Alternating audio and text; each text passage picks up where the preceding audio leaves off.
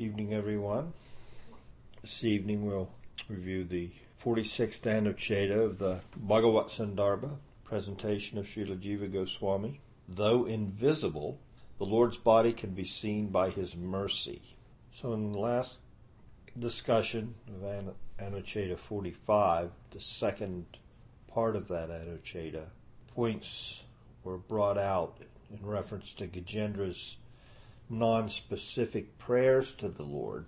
He was calling out for whatever help he could get, it seemed like, and he wasn't being specific, but he knew who he was calling for. So going on tonight, Jiva Goswami now wants to talk about, through a few Anuchetas, these revelations have come up repeatedly. These different personalities get to see God. He manifests a form before them. So one can question, well, what kind of form is the Lord manifesting before them? How is this happening? These occurrences are happening within material existence. So how is it that the Lord is manifesting a form before them? So a few things will come out this evening.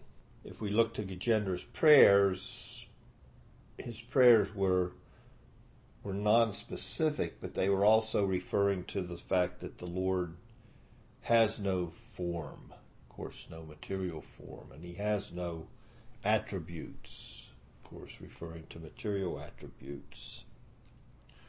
Yet still Narayan's appeared before him along with his carriers. So now we go on, and Jiva's going to explain how this is possible, that the formless, non-material Supreme Personality of Godhead is able to be seen within material existence.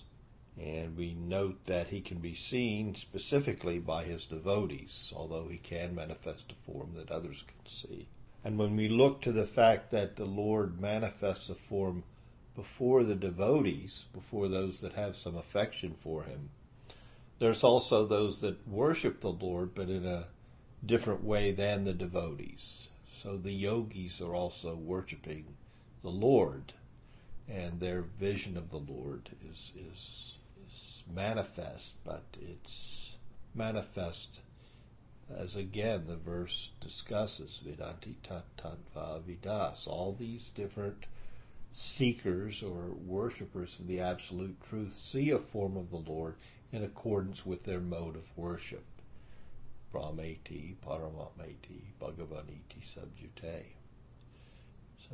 So also this, we note when the Lord entered the wrestling arena, everybody saw Him differently according to their angle of vision. And Jiva's already given us some analogies to explain how those different angles of vision can be viewed in the one Supreme Personality. So for us, we do have senses. We are able to perceive things. But the senses we have were specifically designed to let us perceive material objects. They were not designed by Brahma for spiritual inspection. Not that we could use them to inspect what's around us spiritual. We have material senses and we can perceive material objects.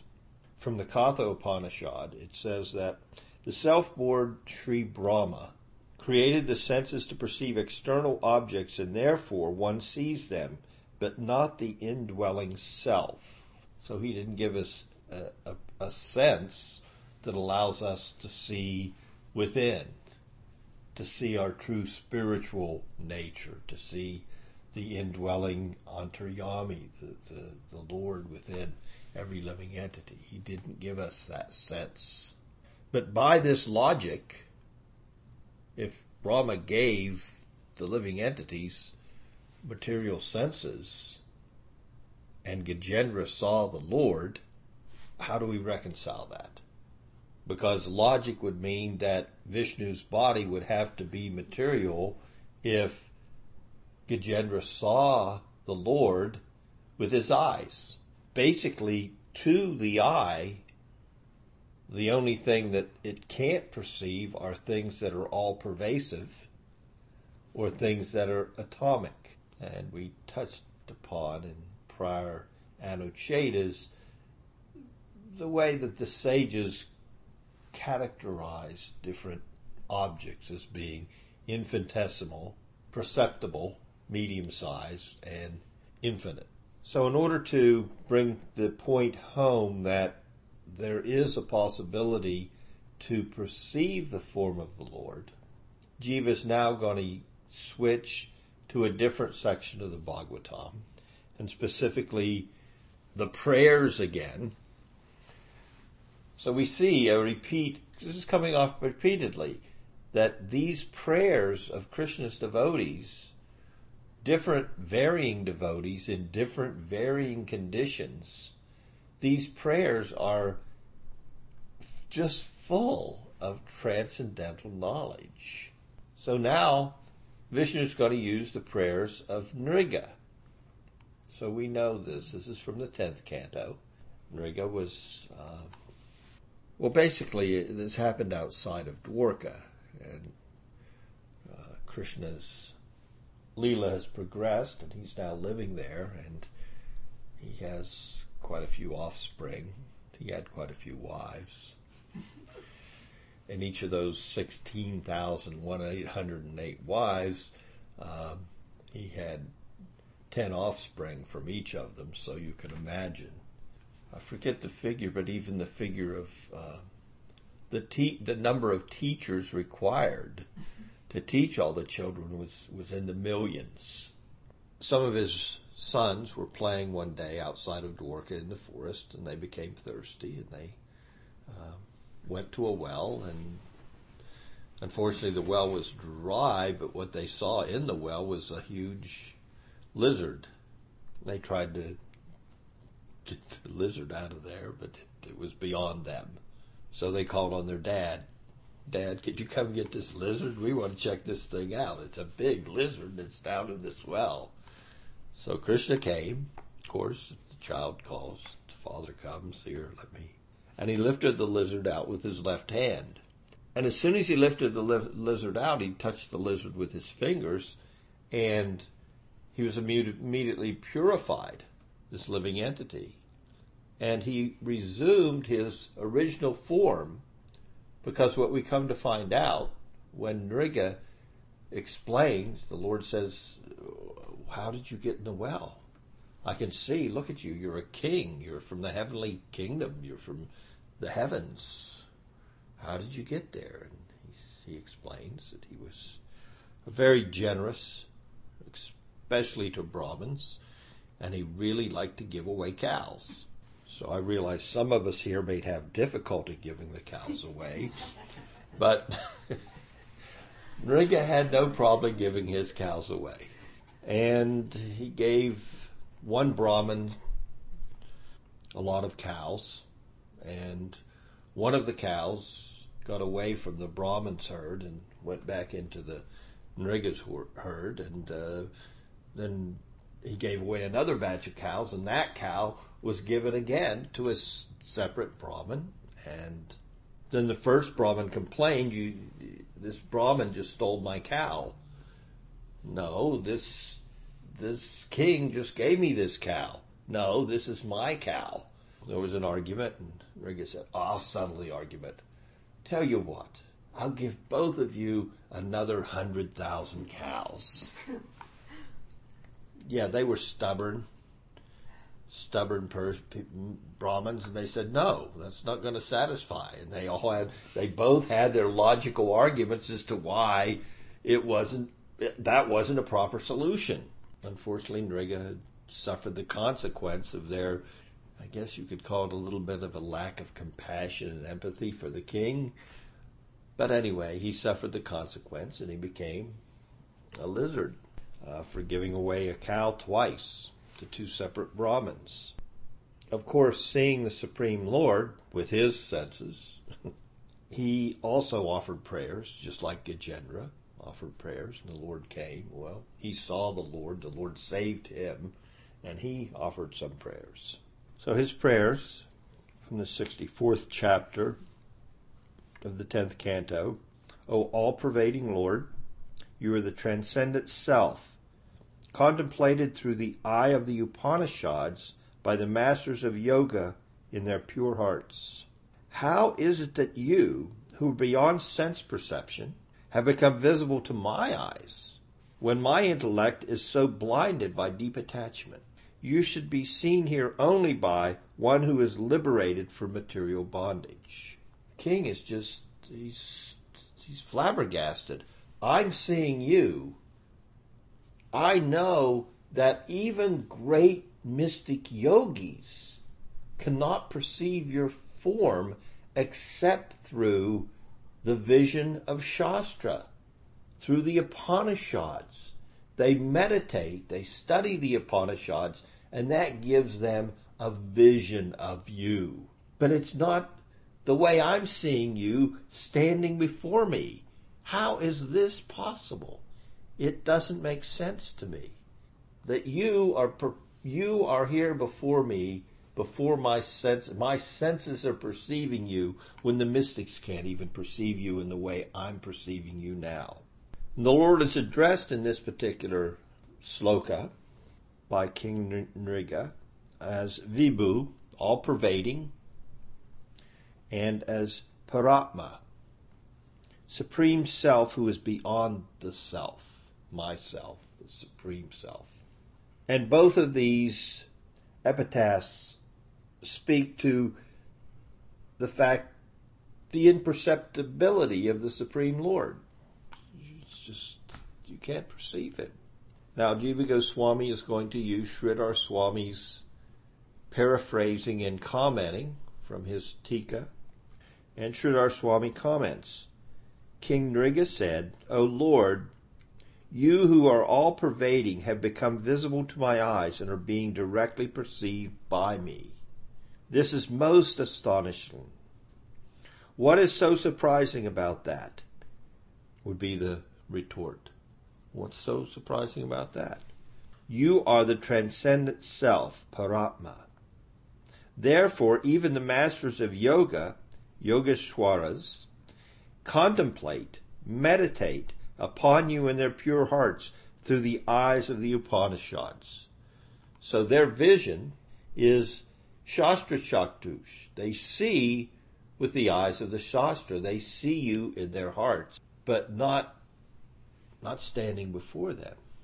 The reason why they adopt such means is that you are a doksaja, one who cannot be perceived by the material senses, unapproachable by the material senses. So that's the specific meaning of a doksha. The senses cannot perceive. You're situated beyond the knowledge gained through the senses. Only those who are free from material bondage should be able to see you. Owing to the material misery of this lizard body, my intelligence has been blinded. Thus, your appearance before me is highly surprising. So Nriga is also emphasizing the point that I'm not at the standard. I don't have the qualification that a yogi has. In fact, I'm really covered with ignorance. So much so that, here I was just a lizard a few seconds ago. And here I am now, back in my other, but still, as a king, I was covered with ignorance, thinking I'm my body, and everything that goes along with that. I'm the owner of so many cows. I think that. I'm the best donor. You must have heard of me. I give away so many cows. So he sees I have all these material faults. So how is it possible? So there's a section of the Mahabharata, Narayana Dhyatma. Jiva now uses some verses from this section of the Mahabharata to bring out his point. The first one, although the Lord is always invisible, he can be seen by his own power. Without that power, who could ever see the immortal Supreme Lord, who is the Supreme Self of all beings? So we can see that Bhagavan's mercy is the only thing that gives facility for a perception of him or his form. And then Jiva Goswami quotes a few Upanishadic Shrutis to bring his point home.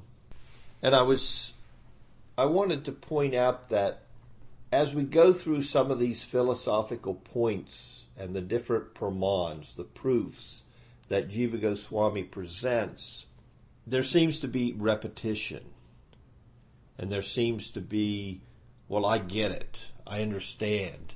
But here it seems that again and again the same point is being pulled from here and pulled from there and pulled from someplace else.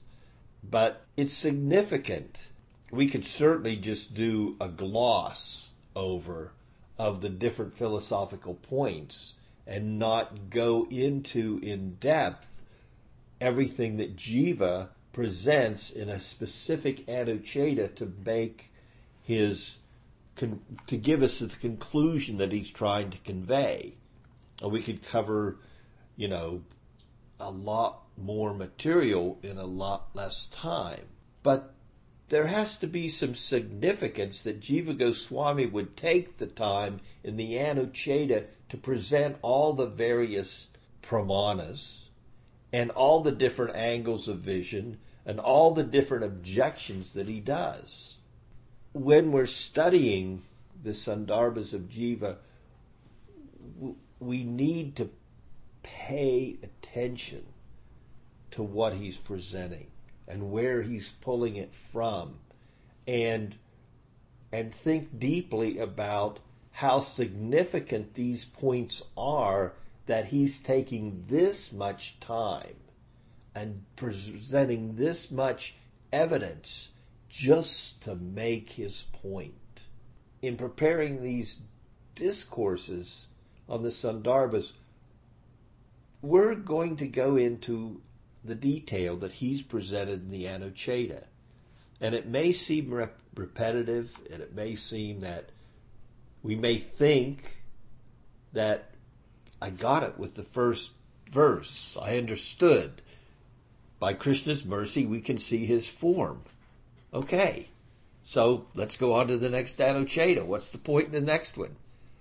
But there has to be some significant value to our sadhana and to our Sambandha Gyan, the strengthening of that Sambandha Gyan that impelled someone like Jiva Goswami to go to so much trouble, to pull so much evidence together and to present it to us on all these different philosophical points.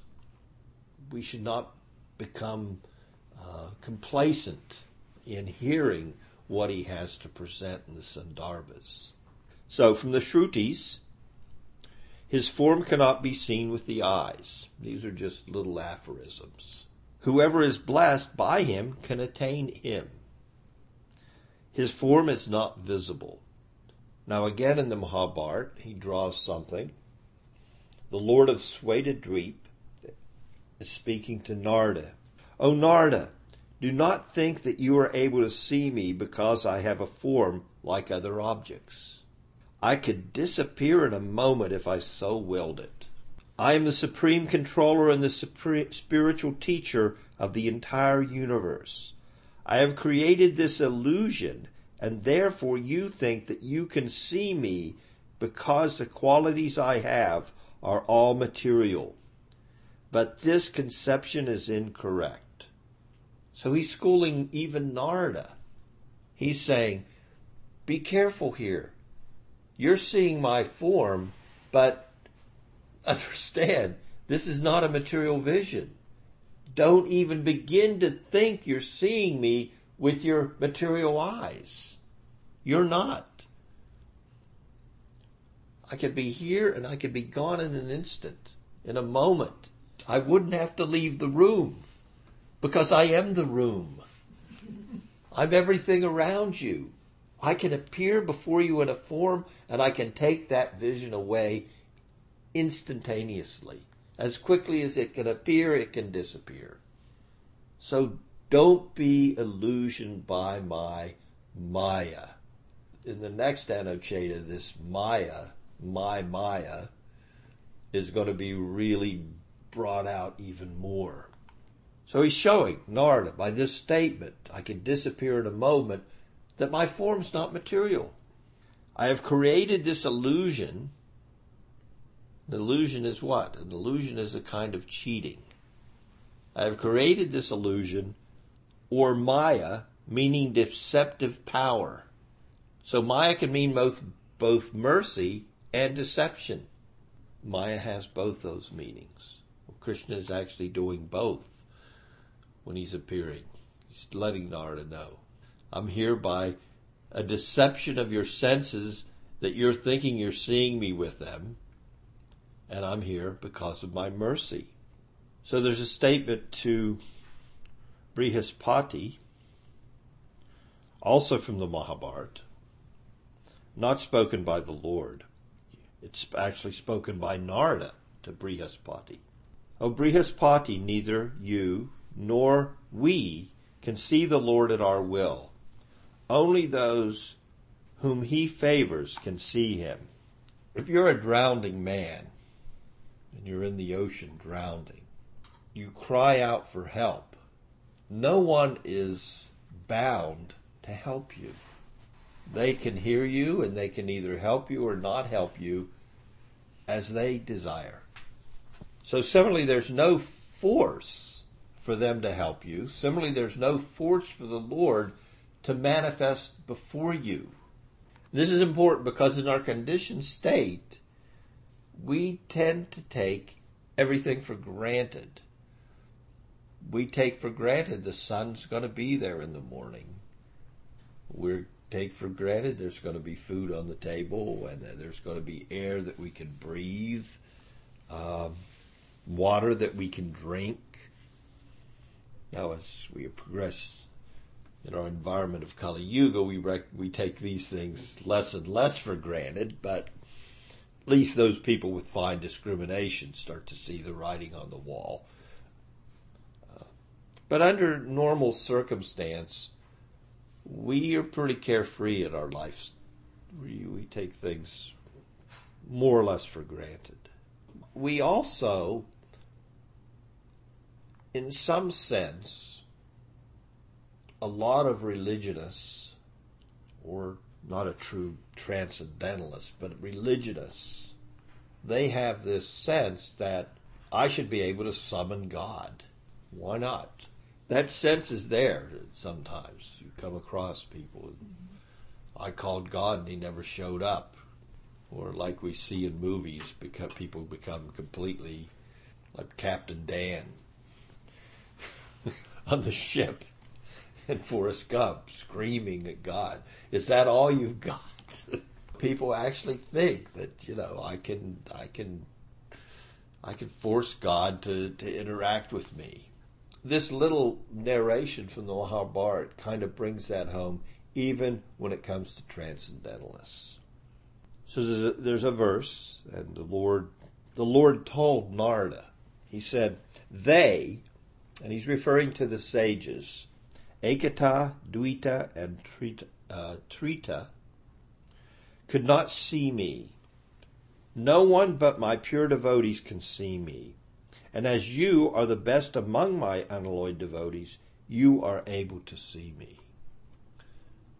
So the circumstance of this comment, and also the comment to Brihaspati, are in relationship to King Upachara Vasu. And he was performing a horse sacrifice for the pleasure of Vishnu. Brihaspati was the priest, and he was being assisted by his 3 sons, Ekata, Dvita, and Trita. And the Lord manifested his form, and the king could see him, and no one else could. No one else. Brihaspati, the main priest, he's the qualifications of Brihaspati. He couldn't see this form of the Lord, but he knew that the king was seeing the Lord. The king who was sponsoring the sacrifice, the horse sacrifice. So Brihaspati became a little frustrated. This doesn't seem right to me, that here this king, worldly king, performing a horse sacrifice. It's good that he's doing it for Vishnu, but really, he called me in to get the job done. I should be able to see the Lord if he's going to manifest. And he was pacified later, simply with knowledge. The knowledge that the Lord could manifest his form according to his desire to whoever he likes. We don't have any, we shouldn't take it for granted. It's not like a given that being the priest at the sacrifice, if you call Vishnu, if he comes, you may not be able to see him. And someone who you think is less qualified than yourself, like a lizard in a well, who is a king, may be able to see him. I know it's wondrous, it's amazing, but it can happen. The Lord can only be seen according to his will and by his mercy. Otherwise, we cannot, he's imperceptible. We're not going to be able to see him. That's one of his characteristics. He has a transcendental form. Now we go on to the next Anucheta. Jiva Goswami takes great pains to bring out the point that he's trying to make in this next Anucheta. And we go back to prayers offered by Gajendra. This Anucheta, his name, form, actions, and attributes are transcendental. Having established, this is Jiva's introduction into the Anucheta, having established that Bhagavan's forms are not material, we now discuss how other features related to him are similarly not material. Sri Jiva Goswami will now explain that Bhagavan is without birth, action, name, form, qualities, and so on, specifically in the manner that all of these are generally conceived through conventional experience, rooted in dualism. So he does have a name, he does have a form, he does have a fragrance, he does perform actions within the material realm. He does all these things apparently like anyone else does them. Jiva Goswami, as I said, he goes to great lengths to bring this all out and make the point that never think that any of these actions, any of these visions, when we see any of this, when we hear the Lord talk, when we see his form, anything that can happen, if it's happening within the material realm, do not even begin to imagine that it's material in any way. His actions, his form, his name, none of it is material. So there's a lot of praman here. Jiva goes everywhere to pull out support to quell any misconception regarding anything of the Lord's activities being material. He begins with 2 verses from Gajendra. So we're back to the kingdom of heaven. And those prayers of Gajendra. Bhagavan has no birth, action, name, form, virtues, or vices. However, for the purpose of creating and destroying this material world, he accepts these perpetually by his internal potency. And Jiva takes issue with us even beginning to misunderstand what Gajendra is saying in this prayer. So there's a lot here, and we'll take it up in the next discussion. Any questions? So, how is it that by the Brahmins? Well, it's like they were displeased. Like if they were acting unreasonably, then why would their displeasure kind of negatively affect King Riga? I guess that's the first part, and the second part is how is it that if they were on that platform, how is it that Krishna appeared to King Riga by their action, by their curse? It's like he appeared. Well, but that's because Krishna really likes these Brahmins, even the ones that are a little cantankerous, because he likes Brahminical culture. He likes when human society moves towards the mode of goodness, and human society accepts and worships Brahmins. He's very pleased by that. So therefore, even in their curses, he puts blessings, or they themselves can put blessings if they are bhaktas, like Narada. Narada can curse the Kuveras to become trees, and in there is one heck of a blessing.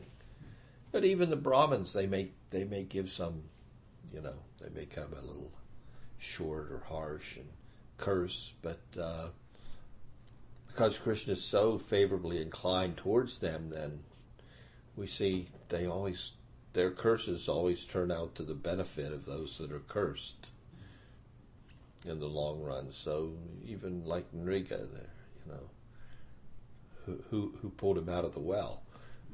So that's who can get a blessing like that. Krishna, he couldn't even understand it. This is amazing. Even the yogis don't get a blessing like this. They never see you personally. Here you are standing in front of me. So Krishna likes Brahminical culture. Not every Brahmin possesses every Brahminical quality. Some are also works in progress. Anything else? Thank you so much. Hare Krishna.